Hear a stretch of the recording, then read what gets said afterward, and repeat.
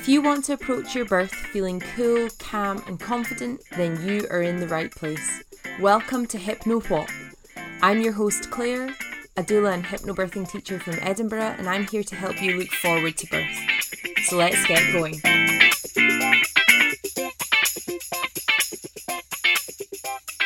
Hello pregnant pals and fellow birth geeks. Welcome to the Hypno What podcast.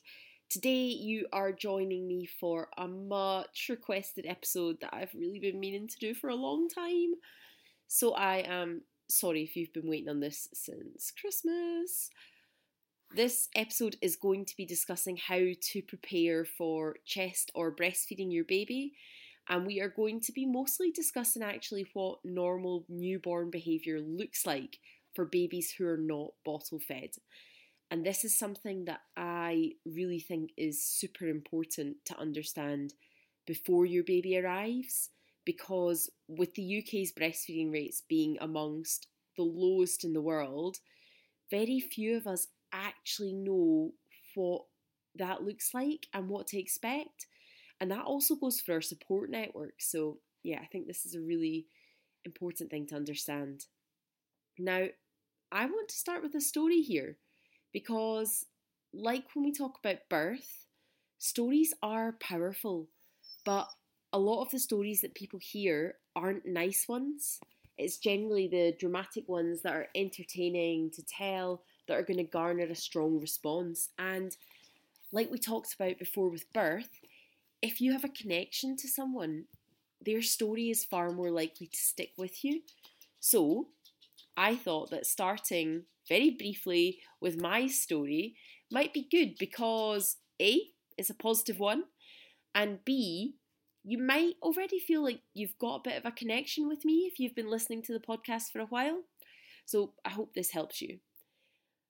I'm sure that most of you have probably heard that breastfeeding is painful, difficult, a nightmare to get started, a total faff when you're out and about.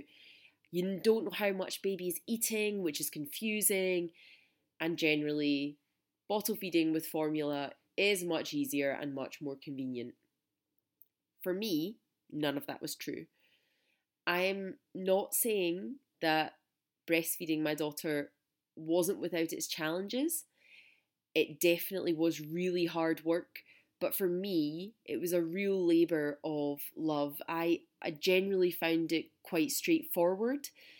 Clemmy fed really quickly after birth. Like, I remember being so surprised by how quickly she just latched on and fed. And we never really had any issues with her latch or anything like that. And yes, it was bloody relentless in the early days. But that was pretty much it. Like, she fed non-stop sometimes, but I had expected that.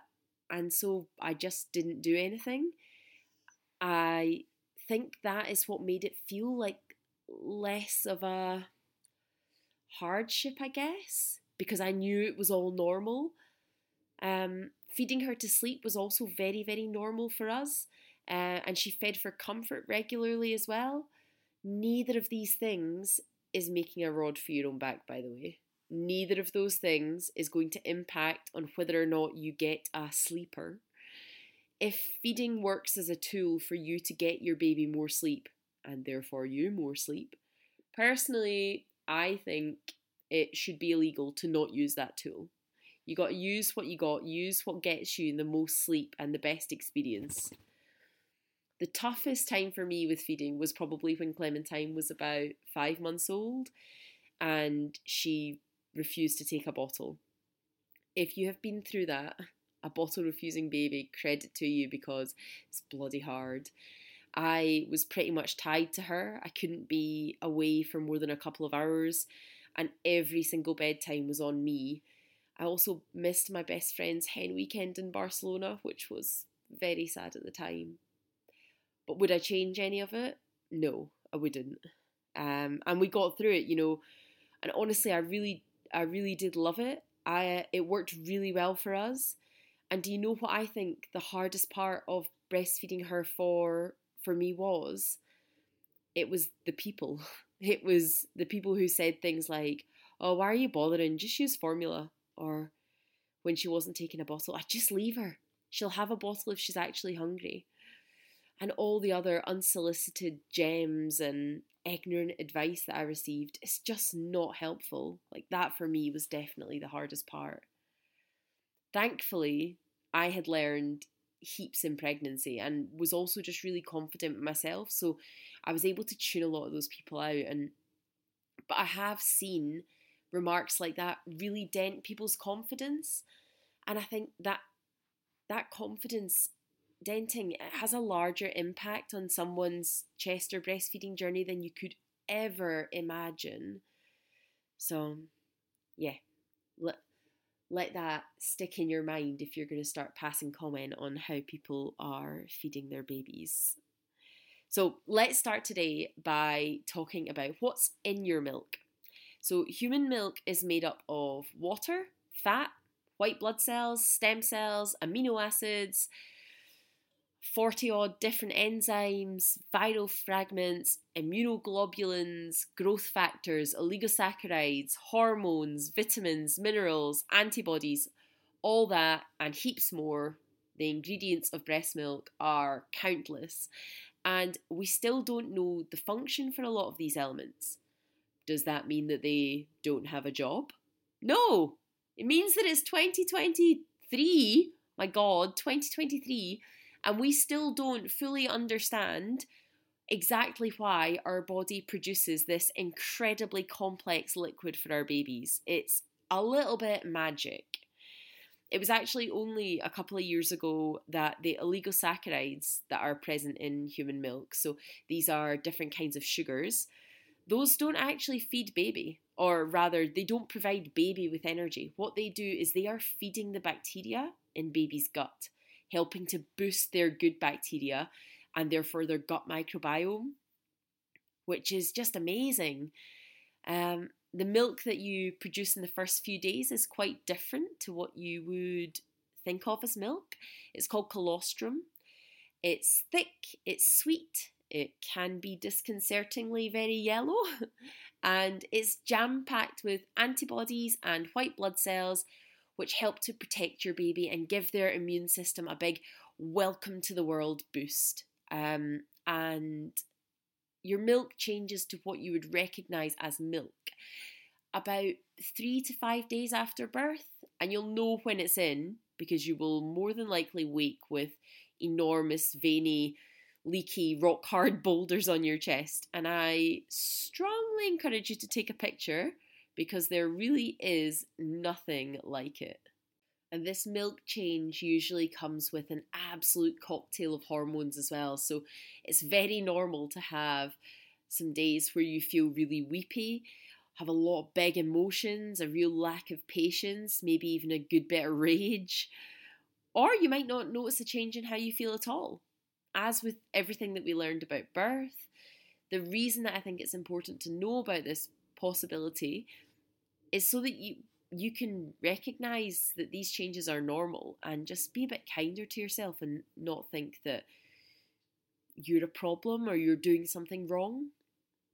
So your milk will tend to fluctuate a little in the first few weeks. It's not considered to be fully mature until around 4 to 6 weeks. And it's at that point that the balance of water, protein, carbohydrate, and fat will all kind of level out and then stay fairly consistent for the rest of your feeding journey. And for me, the most fascinating thing about breast milk is its ever-changing composition, varying depending on what baby needs and your nursing environment. So, mind-blowing fact number 1, in warmer weather, your body will increase the water content in your milk to make it more hydrating for your baby. So this can mean that on hot days, your baby will feed more. Totally normal. Do not listen if Auntie Sandra is giving it, "You can't possibly be feeding that baby again," as if she isn't on her 3rd glass of rosé wine in the space of 2 hours. Your baby will need more of your milk for hydration. Your thirst quenching milk is perfect for that. There's no need to supplement breastfed babies with water. as your milk has a higher water content in hot weather, naturally it has a lower fat content. So that means less calories. And that's another reason that babies will need to feed more, because they'll need to consume more of this milk to be able to sustain themselves. So don't worry about babies feeding a lot in hot weather. I actually last summer saw a really good tip of putting a damp muslin cloth between you and your baby when you're feeding them. You know, when it's really hot and sweaty and it's like hot skin on hot skin. It doesn't feel good. So yeah, I saw that was like an Instagram hack. So yeah, try that in the summer if you need to, or if you're heading off on holiday. Mind-blowing fact number 2, your baby's saliva and your nipple tissue actually kind of talk to each other. So if your baby is unwell, when they feed, it lets your body know. And then when they come to you for their next again feed, your body will have made specific antibodies for them, packed it into the milk to help give them their immune system a little boost. Sounds absolutely crazy, but it's an actual thing. And one of the reasons that chest and breastfeeding are so beneficial for your baby's immune systems. Just amazing. So, how do you get started with this breastfeeding, chest feeding malarkey? Well, the NHS guidelines in most trusts in the UK suggest encouraging parents to initiate chest or breastfeeding for baby's first feed. And feeding soon after birth can actually help your body to birth the placenta. So the nipple stimulation of baby feeding, along with their little hands pawing at your chest as they feed, that causes the release of oxytocin, which, as in labour, stimulates the uterus in creating those final contractions to help detach the placenta and push it out. And the good news is that this big jelly dinner plate placenta usually just feels a bit strange after pushing out a baby. It shouldn't be anywhere near as challenging on your body, so don't worry about having a second labour and birth. There are a few things from labour and birth that can affect baby's first feed. Certain pain relief in labour can make baby sleepy. And remember, although it feels like you're doing all the work, birth is also a real workout for baby as well. So just the act of going through labour and birth can make them tired. If you have an instrumental delivery, so that would be forceps or a ventouse suction cup, it might also be that baby's face is a little bit sore, so it can be uncomfortable for them to feed. Forceps can sometimes make babies' faces a little bit lopsided in the first few days as well, so their latch might not be great, and it can be difficult for them to create the vacuum required for effective feeding. But knowing this can allow you to address those things and ask for extra help. Skin to skin is not only a lovely cuddle, but it's really great for encouraging your baby to feed, even if they are sleepy, because they can smell your milk. And also stripping baby down, that initial drop in temperature can help to waken them up a little bit too. And having your babe on you skin to skin with a blanket on top of you is really good for keeping them cozy and calm. Being close to you is very regulating for your little one. And this might be a tool that you come back to months, even years down the line. It's not just something for the newborn days. And being skin to skin also allows you to watch closely for feeding cues as well, which I'm going to come on to in a minute. And getting to know your baby's unique system of signals for communicating with you. You know, the closer you have them to you, the more you'll be able to pay attention to their behaviour. And I want to just touch on just now as well, feeding from you takes a lot of energy and effort from baby. And they're just learning this new skill as well. So patience is really essential at the beginning. Well, actually, patience is essential all through your chest or breastfeeding journey. But yeah, in the beginning, don't be afraid to take them off and start again if you don't think they're on properly. If baby is a little bit sore as well, if you think that's maybe part of the issue in the beginning, you can try feeding them express milk with either a cup or a syringe. If you plan to exclusively chest or breastfeed, then introducing a bottle for babies' feeds isn't really recommended in the early days and weeks, because young babies can very quickly develop a bottle preference and it can be quite difficult to get them back onto the breast. So chest and breastfeeding, like I just said, is harder work for babies than bottle feeding. It requires the activation of lots of different muscles in their face, neck and jaw, and they have to work really hard at the beginning of a feed to tell your breast to release milk. And this is obviously when they are most hungry, so it's easy to see why they might quickly prefer the easy and instant release of milk that a bottle provides. I don't know if you can hear him, but my little dog, he's been such a pest today. He normally just sits next to me, quite the thing, while I'm recording, but today he's just crying and bashing my elbow. Ugh. I've sent him to his bed with a treat, so, just reward that annoying behaviour, so we'll see how that goes. Anyway, I mentioned feeding cues just a minute ago, so what is a feeding cue? Well, believe it or not, crying for food is actually the final cue.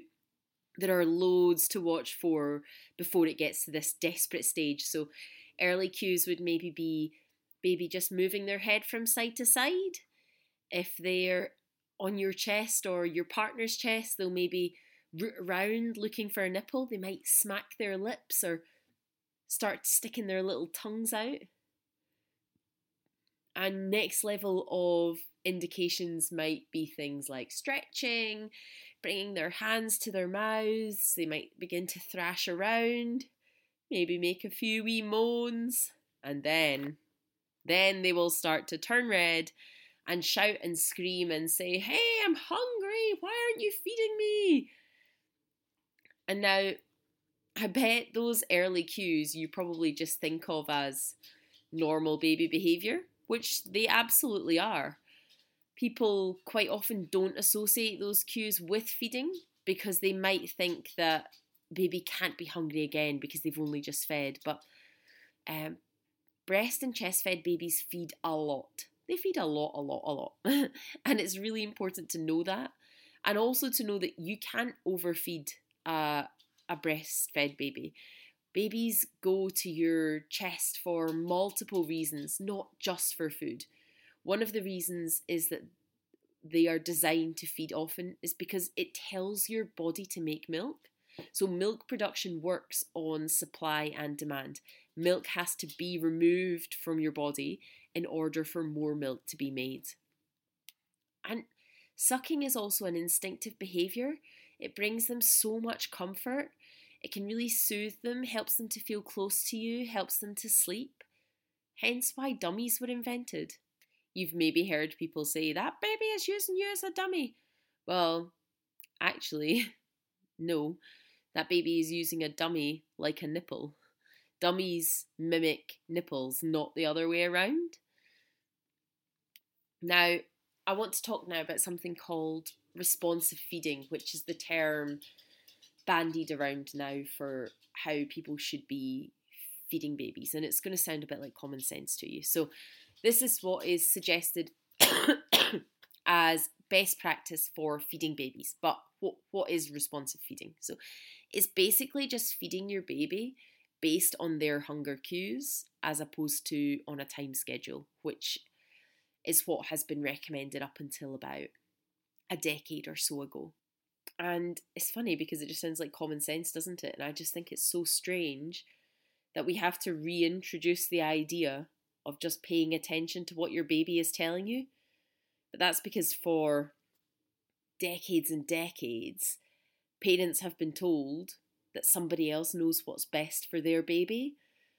And this time schedule feeding being the norm until so recently is part of the reason that as a society we just have so little understanding about what is normal for a small baby when it comes to feeding. So during and just after the Second World War, formula feeding became the norm and was subsidised by the government because as a country we needed young women to work, which they couldn't do if they were at home feeding their babies. So in the space of a few generations, bottle feeding with formula was what became the norm, and societal knowledge of breastfeeding just from seeing people doing it and hearing stories, that's been massively reduced. And it's because of that as a society, we generally don't have much understanding of what a normal breastfeeding experience looks like. Feeding often and for long periods of time is very, very normal. You might have heard this described as cluster feeding before, and I'm going to come on to that in a second. But responsive feeding, to put it simply, is essentially just bringing your baby to feed whenever you think they might need it, but also whenever you might need it, responding to your own body's cues as well. If your chest feels swollen and full, that's just as much of a cue to feed as your baby's cry for milk. So yeah, let's talk about cluster feeding. Now, cluster feeding can be lots of short feeds over the space of an hour or two or more, or it might be that baby is just constantly feeding on you for long periods of time with no break in between. Both of these are absolutely normal variations of cluster feeding. And yes, it can be really frustrating and really challenging and really just bloody boring as well. But it has a function, and it's quite common for this period to be in the evening. You might have heard people talk about the witching hour. But cluster feeding can happen at any time of the day. And babies cluster feed for a few different reasons. Like, in the early days, it's to encourage your milk to come in. It's your baby's way of telling your body, hey, I'm here, I'm growing, I'm going to be needing more of this good stuff soon. They might also do it right before a growth spurt for extra energy and calories, or they might do it during a developmental leap when they're feeling a little bit unsettled and needing more comfort. Like I said before, feeding your baby for comfort is absolutely fine to do. You are not spoiling them and they are not manipulating you. I think this is maybe a good point as well to talk about just how milk supply works, because cluster feeding plays a role in that. So I said earlier that milk production works on supply and demand. So milk has got to go out in order for more milk to come in. And cluster feeding is our body and our babies working together to make sure that your milk supply is established and plentiful for that baby. However, because a lot of people are often unaware of cluster feeding before it happens to them, the experience can make them doubt their abilities and to lose confidence in chest feeding or breastfeeding. Not to mention the fact that a fussy baby feeding non-stop can just be emotionally and physically draining. And it can be at this point that people may sometimes introduce a bottle and just to see what happens. Now, babies have a natural reflex to suck. If something is in their mouths, they will suck on it, regardless of whether or not they are hungry and regardless of whether or not it is a nipple. So what happens is at this point is that baby will likely take the bottle that is offered to them and drain the milk because they do so instinctively, not necessarily because they need the milk. They're then overstuffed, full to the brim with milk, and think about how you feel when you're totally stuffed, like after Christmas dinner. How do you feel? You feel like you need a really good nap. So they fall asleep. And because they're super stuffed, they sleep for a good few hours. Maybe they miss the window for when you're next expecting them to feed. And what this can do is realise a fear that many people have, and that is that their milk is not enough for their babies, or that their babies don't like their milk. And emotionally, this can just make you feel like you're not doing a good job, that the effort of chest feeding, breastfeeding is wasted because your baby prefers to have a bottle. Now, let's think about the physiology behind what's happened here. Baby has had a big feed, but not from you. And so that's milk that your body doesn't know that your baby has eaten. And therefore a feed that your body doesn't know to produce.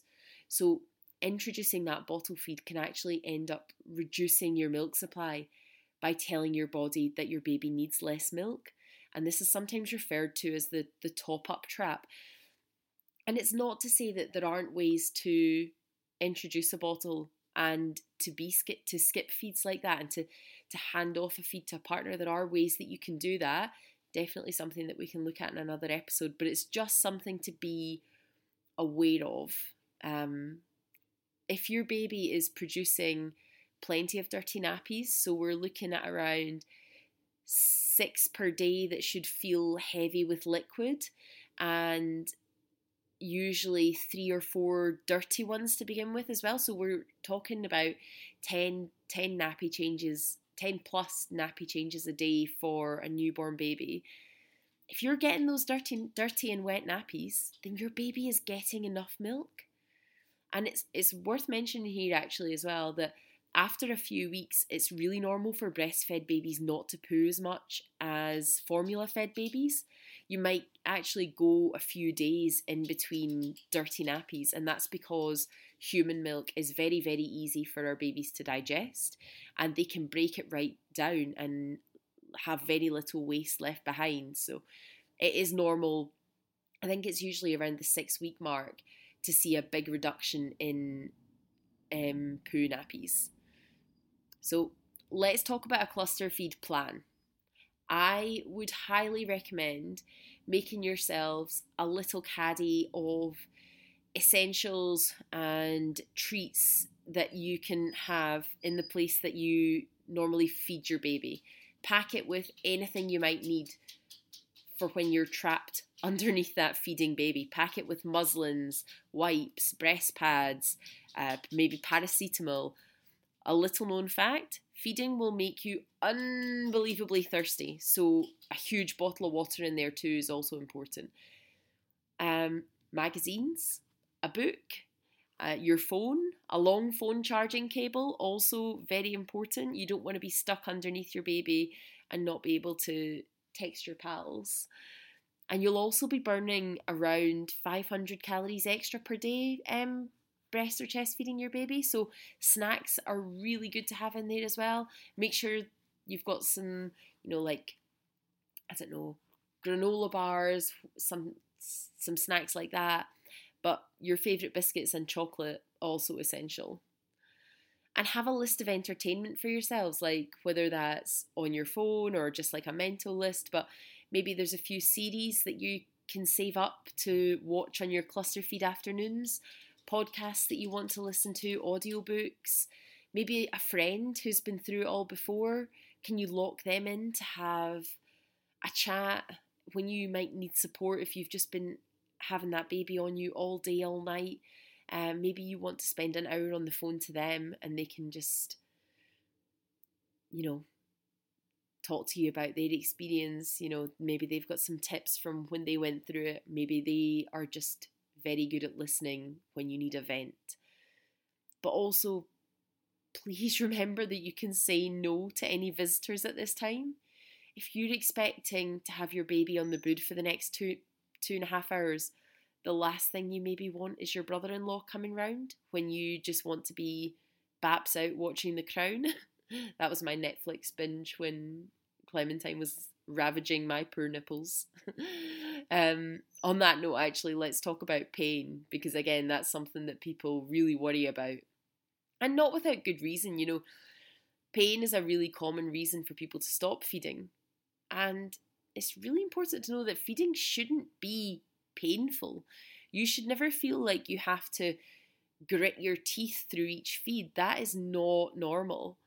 And it's likely an issue with baby's latch or maybe a tongue tie, but there's definitely something going wrong there.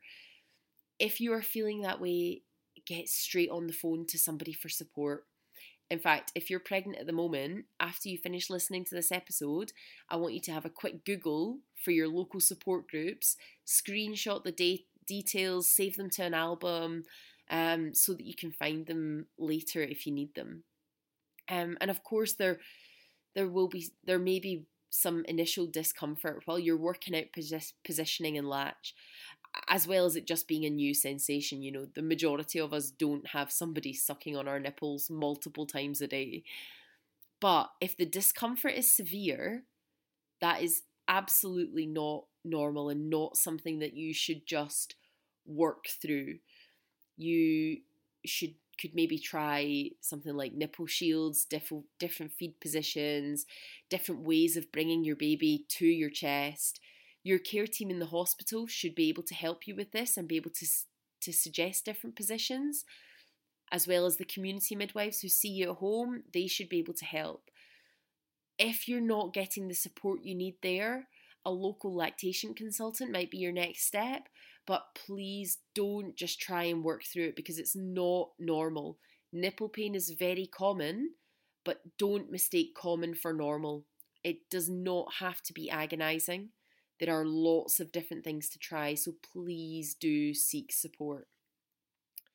And it's just support in general. It's so important to make sure that you will be supported with feeding, especially in the early days when you're not only trying to work everything out, but your body's also recovering from birth.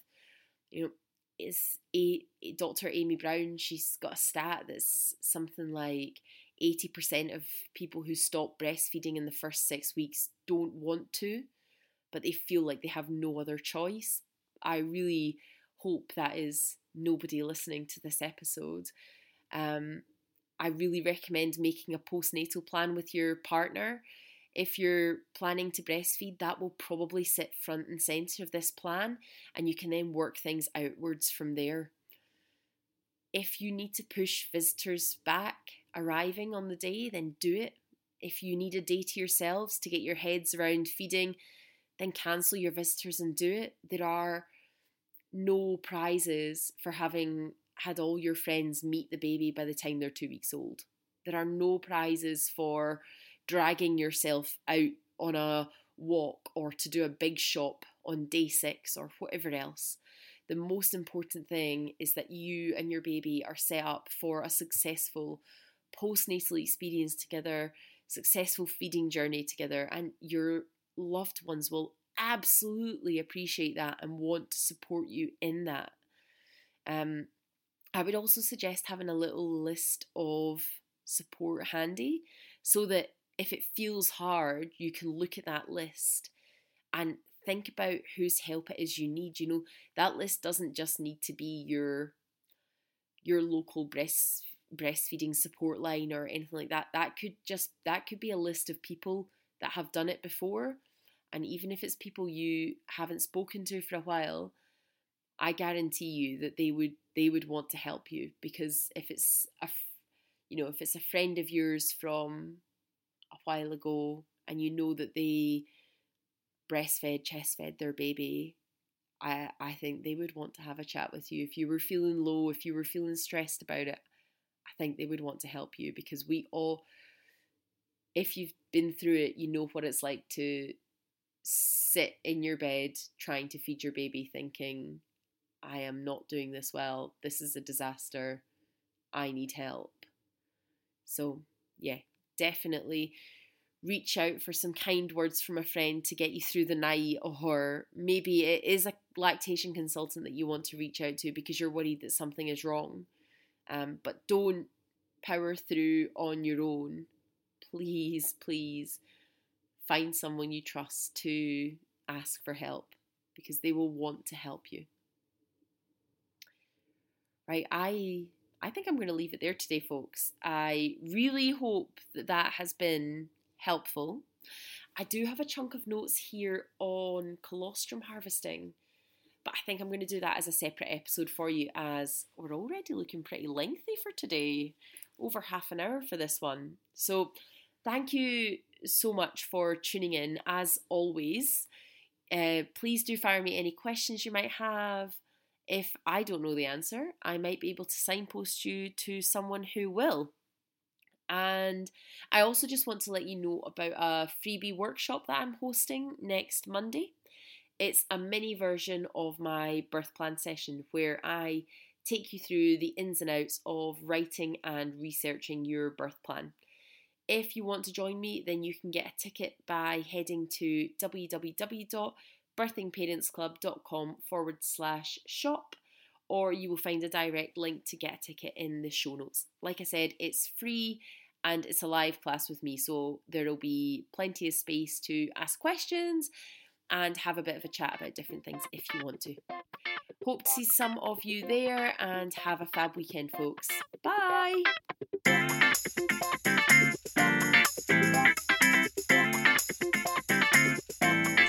Thanks so much for listening to this episode of the Hypno What podcast.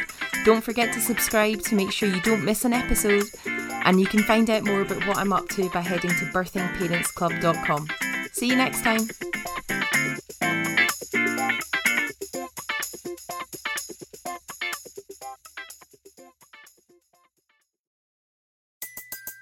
Everybody in your crew identifies as either Big Mac Burger, McNuggets, or McCrispy Sandwich. But you're the Filet-O-Fish Sandwich all day. That crispy fish, that savory tartar sauce, that melty cheese, that pillowy bun. Yeah, you get it. Every time. And if you love the Filet-O-Fish, right now you can catch two of the classics you love for just $6. Limited time only. Price and participation may vary. Cannot be combined with any other offer. Single item at regular price. Ba-da-ba-ba-ba.